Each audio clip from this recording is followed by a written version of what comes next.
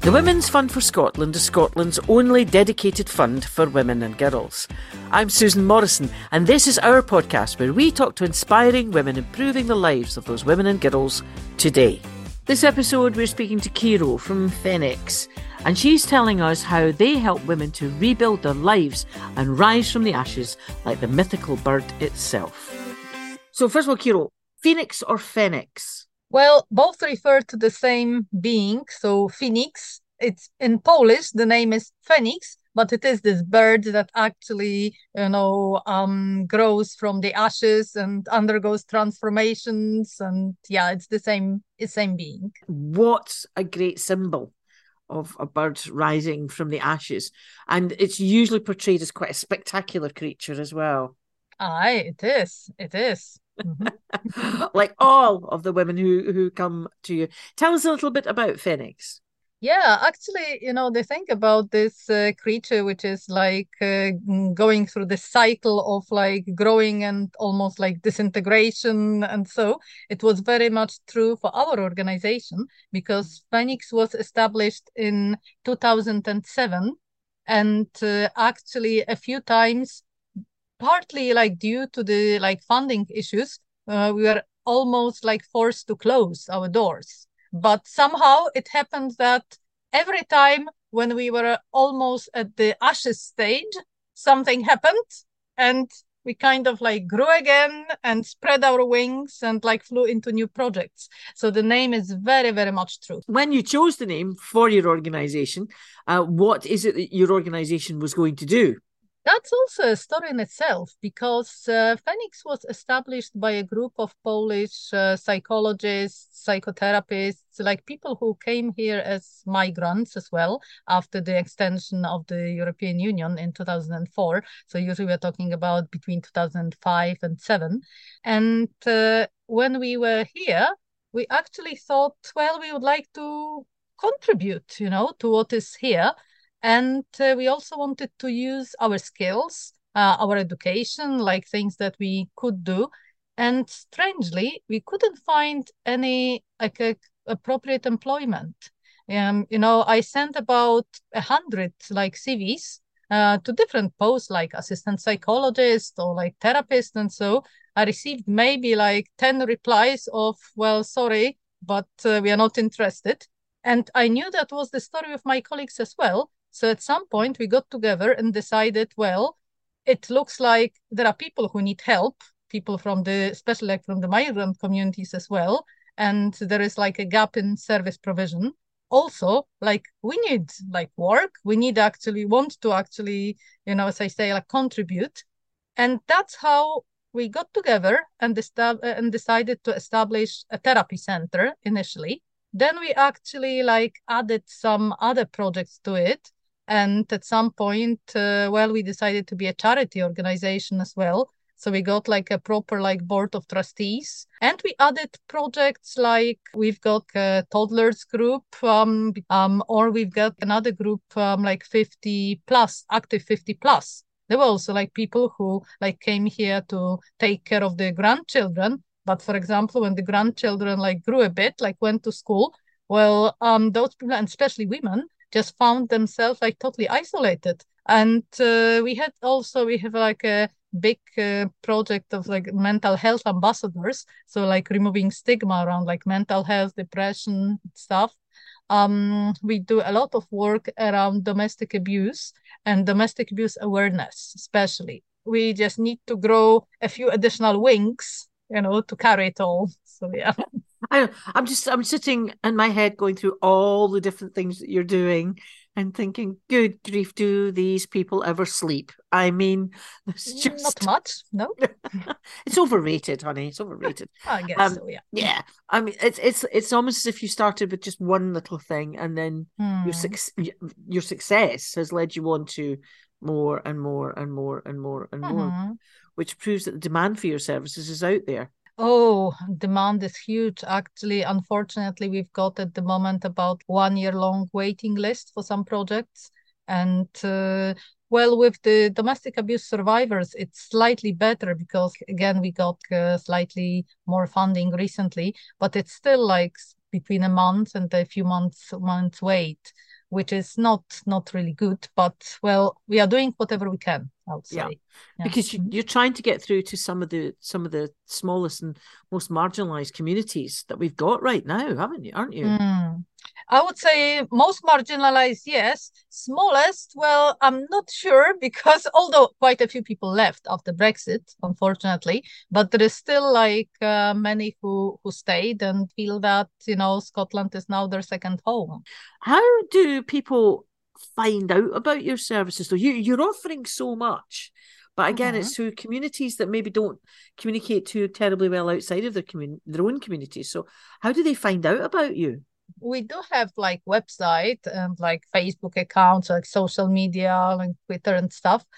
However, I think especially like in the migrant communities, quite a lot is done through the word of mouth. So it is about actually getting the information out to many people, and then actually they are going to pass it further. We also like establish some links with some GP practices, and they can like provide information about us. There is Polish consulate involved.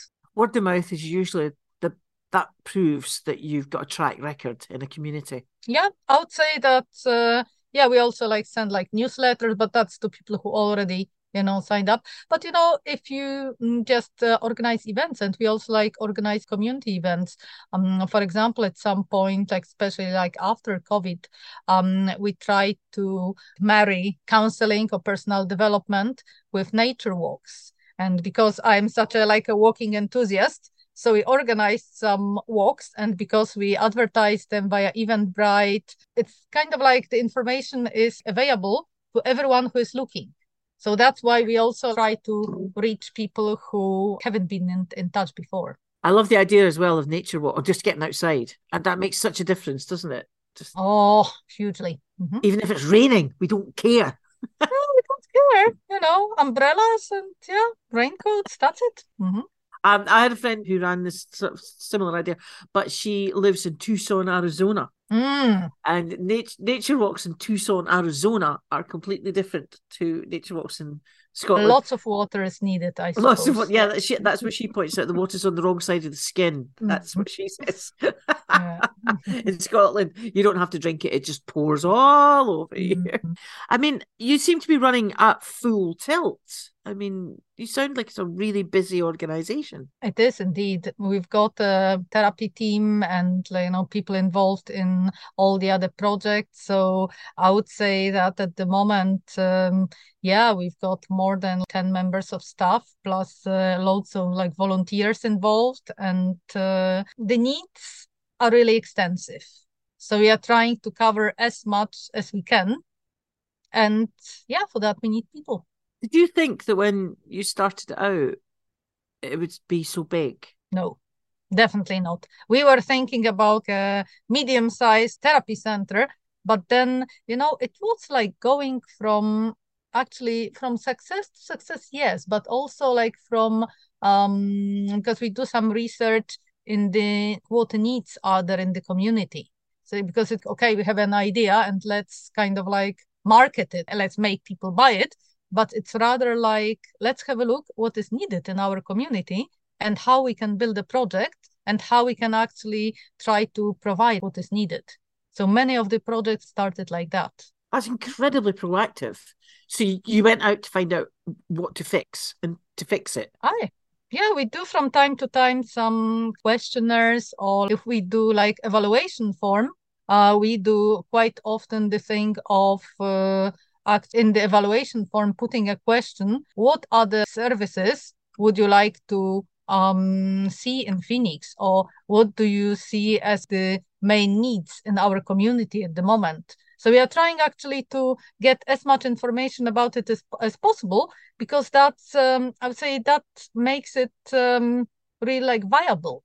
Just to not to encourage people to buy something or like participate in something that we actually are creating, or we might think them, well, what would be useful for you to live a better life or like to connect to others or so. And yeah, and more heads, more ideas. So it, all comes together, in Yeah. the end. More heads, more ideas, and more projects to do. Like because True. Yeah. but it works. So you're very embedded in your community. Where are you actually based? Currently, we're based in St. Margaret's House. It's in London Road. It's this big house, community of artists, therapists, Mm-hmm. organizations or charity organizations. It is an incredible place and has community feeling. So that is special. But previously, we were based in first location, St. Stephen's Church in Stockbridge, before it was sold. Or then we moved to one of the Polish schools, like Polish Saturday schools with John's Place. We were also cooperating because we do cooperate with other organizations. So we cooperated with Health All Round. And also like they were renting us premises just during one of those gaps, difficult periods. So yeah, we kind of like moved around Edinburgh. That's another good thing to do, though, because it keeps you grounded. It keeps you close to the communities you're working with, and you got some funding from the Women's Fund for Scotland. And Mm-hmm. was that for a specific purpose that you had in mind? And it was extremely helpful because actually we received funding twice. And in 2017-18, we received some funding specifically for working with women who are like survivors of domestic abuse. And it actually developed beautifully into a project because initially it was support group. There were two support groups. I was actually there were four. I was running the first two and then like trained someone to actually take it on. And so there were two support groups for women who just were domestic abuse survivors. And while actually working with them, we thought it's not enough to do some support or like therapeutic work, but we also need to take it further, make sure that those women just have somewhere to go.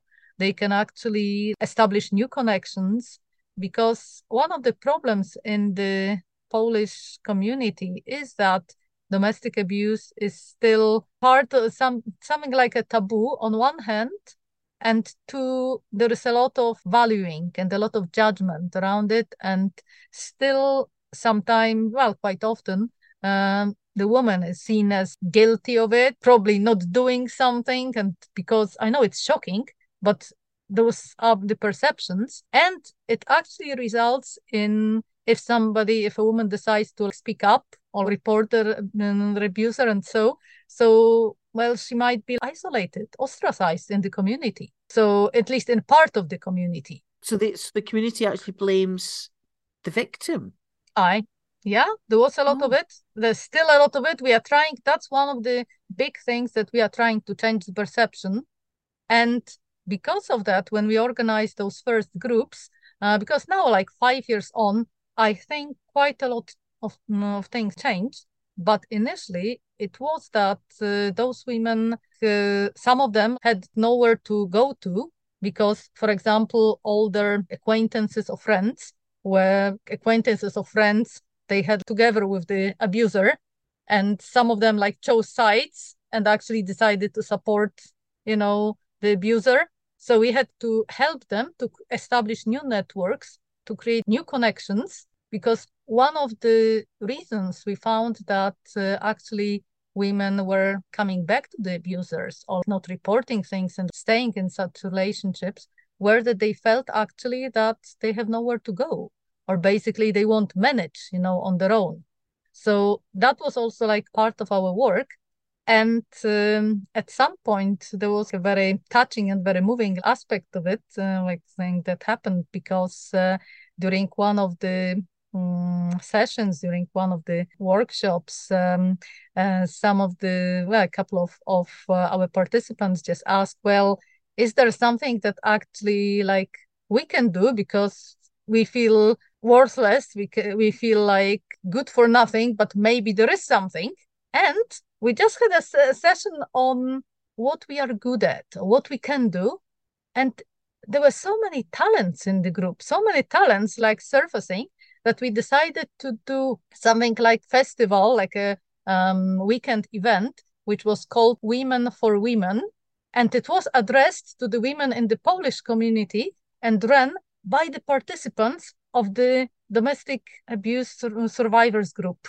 And we're like cake decorating, self-defense workshop, and making some soaps and some kind of like board games. And so that was actually amazing. And I could see like a change in women who ran this event, those who actually a few months earlier, they were like those like receiving help, but they were kind of like standing on their two legs and just, okay, I can do stuff. I can really, really do stuff. So in effect, those women were starting to rise like phoenixes. Yeah, I would say that was what was happening. Yeah. Mm-hmm. And all of that came out of that project that you did originally. Of the funding, yeah, and of the project that we received for the work with the domestic abuse survivors, the first one, because we also received an emergency grant during the pandemic. We used it for providing additional sessions, like counseling sessions for 3 months. And that was also something which we really appreciate and we really valued, because basically the situation for some of the women were that, well, they were those who were the most affected by the pandemic in terms of, like, for example, children not going to school. So they had to take care of children usually, and some had to like give up their work because of that, for example, because child couldn't go to nursery or school or so. Also, they were treated as some kind of advisor, but just kind of like consolation for the whole family, and they themselves were struggling. They themselves were just fighting this feeling of isolation or responsibility, fear. So counseling in that case was extremely useful. Oh, how valuable that must have been, because all that pressure was going on them internally in the family, but you were providing someone who could speak out, could listen to them. That is incredibly valuable, because it's one of the problems that people have sometimes, that they impose solutions on groups without getting to know them very well. But you are actively working with those groups and finding out what it is that they want. You're not finger waggy. Do you know what I mean? No, you're going in and asking and checking. And that really is the only way you can effect change and help, isn't it? Is working with people like that, not working with groups like that. I would say so. And I think, it's one of the reasons why we exist for so long, because we don't try to tell people what they need, but actually we listen and try to, just help people with what really might, make a difference for them. And you see, that's one of the unfortunate character traits of Scots, especially Scottish women.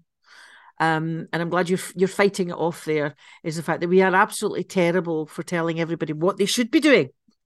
Well, I was volunteering and working for Girl Guiding Scotland at some point, so I think I know what you might be talking about at times. Scotland is full of women who sit on buses going, well, I just told her. Scotland is full of wonderful women. I really admire, some of the people whom I met and some of my colleagues. And I didn't say they weren't wonderful women, Kiro. It's just that they can be very, very bossy sometimes. But you, on the other hand, are doing the right thing, which is you are listening to people and reacting and helping, and then occasionally stepping in when you have to, and working alongside people, which I think is a truly wonderful thing. Far better than me standing around going, because I would just talk at them and then wander off. You are there for the long term, aren't you? Yeah, we hope so. But it takes all sorts to make a world, and there are people who actually are needed to be decisive and actually just to run or manage things or so. Yeah. No, I don't manage things. No, I just tell people what to do and then just wander off, leave the destruction behind me. Well, I mean, you're so busy and you're so proactive and you've got so many programs running. I'm almost frightened to ask you this question, but what does the future hold for your lovely creation? Well, that is a very good question because it is true that I want to like stay involved in like with Phoenix, yeah, for as long as it gets and run projects. Although I recently like had a wee boy last year. He's 12 months at the moment, and I'm also involved in like teaching psychotherapy students for our organization. But it is the case with many people who are actually working for third sector organization that they are juggling many things. And I can see also like benefit in it because then it is like bringing like experience and fresh views, different views from like looking at things from different perspectives. Although I agree it's not easy. I guess at the moment for the organization, we are trying to, as I said, like grow one more wing, which is the Ukrainian project. And it is a big thing because, well, there are many needs and we are trying to do research in the community, which is somehow, it's a bit like repeating to some extent the process that we already did. So we Mm. have this experience, and that's why actually we got involved because said, okay, we've got like a similar experience, so now we can use it. And it happens that actually this community also in Scotland also consists mainly of women Yeah. because the men are at war. So many people like who came here are women with children, and they have like particular needs, which we are trying to address. And yeah, we have at the moment two mental health Ukrainian speaking like mental health workers who are like providing counseling sessions, and so we are trying to also like have some of our volunteers register with BACP so they can provide like proper counseling therapy sessions because all people who work for us, we want them to have proper established qualifications like UK's based or UK's recognized qualifications that we know that the work that we do has a guarantee of like being done properly. And we did some already some meetings of the Ukrainian community, like those people who were located on the ship on the MS Victoria, in Leith. And afterwards, when they were like relocated to places, some of them lost touch with one another. And when we called those, we advertised those meetings, well, we thought 30, maybe 50 people is going to come. And my friend called me like 2 days before the event. We have 175 people who actually registered for the event. Oh, wow. And they came. Oh, wow. That is a big project. Oh, I did worry. I live in Leith, and we all in Leith became familiar with seeing Ukrainian women and children, Mm. and I loved them actually. I loved the children because I was amazed at the speed at which they picked up English, but with a Scottish accent, and oh, and you'd hear them coming out of the school, and they would be, all right, totally, I'm definitely going to be going, blah, blah, blah, blah, blah, blah, and then straight back round to their mum in Ukrainian, chatting and back again, going, "Oh, we were playing football today," blah blah. And I thought, and I hate to say this from a completely Scottish perspective, but I was quite selfish, thinking, "Here's lots of little new Scots." Well, that's how it goes. And, I feel that there is this bit with relationships that actually they are established at the like most basic levels. There are Mm. people in need, and if they are like provided with the like right conditions to settle and grow, and so people are happy and willing to give back and also become part of the of another community. Yeah. Yeah, I'm desperate. I desperately hope that those families can go home to Ukraine one day. But my big hope, right, and I'm keeping this a secret, but I'm telling you, my big hope is that they'll be able to go home again, free and Mhm. happy and away from that horrible man in Moscow. But we've planted a bit of a seed in these Ukrainian young people that they like they'll come back and they'll make my country better.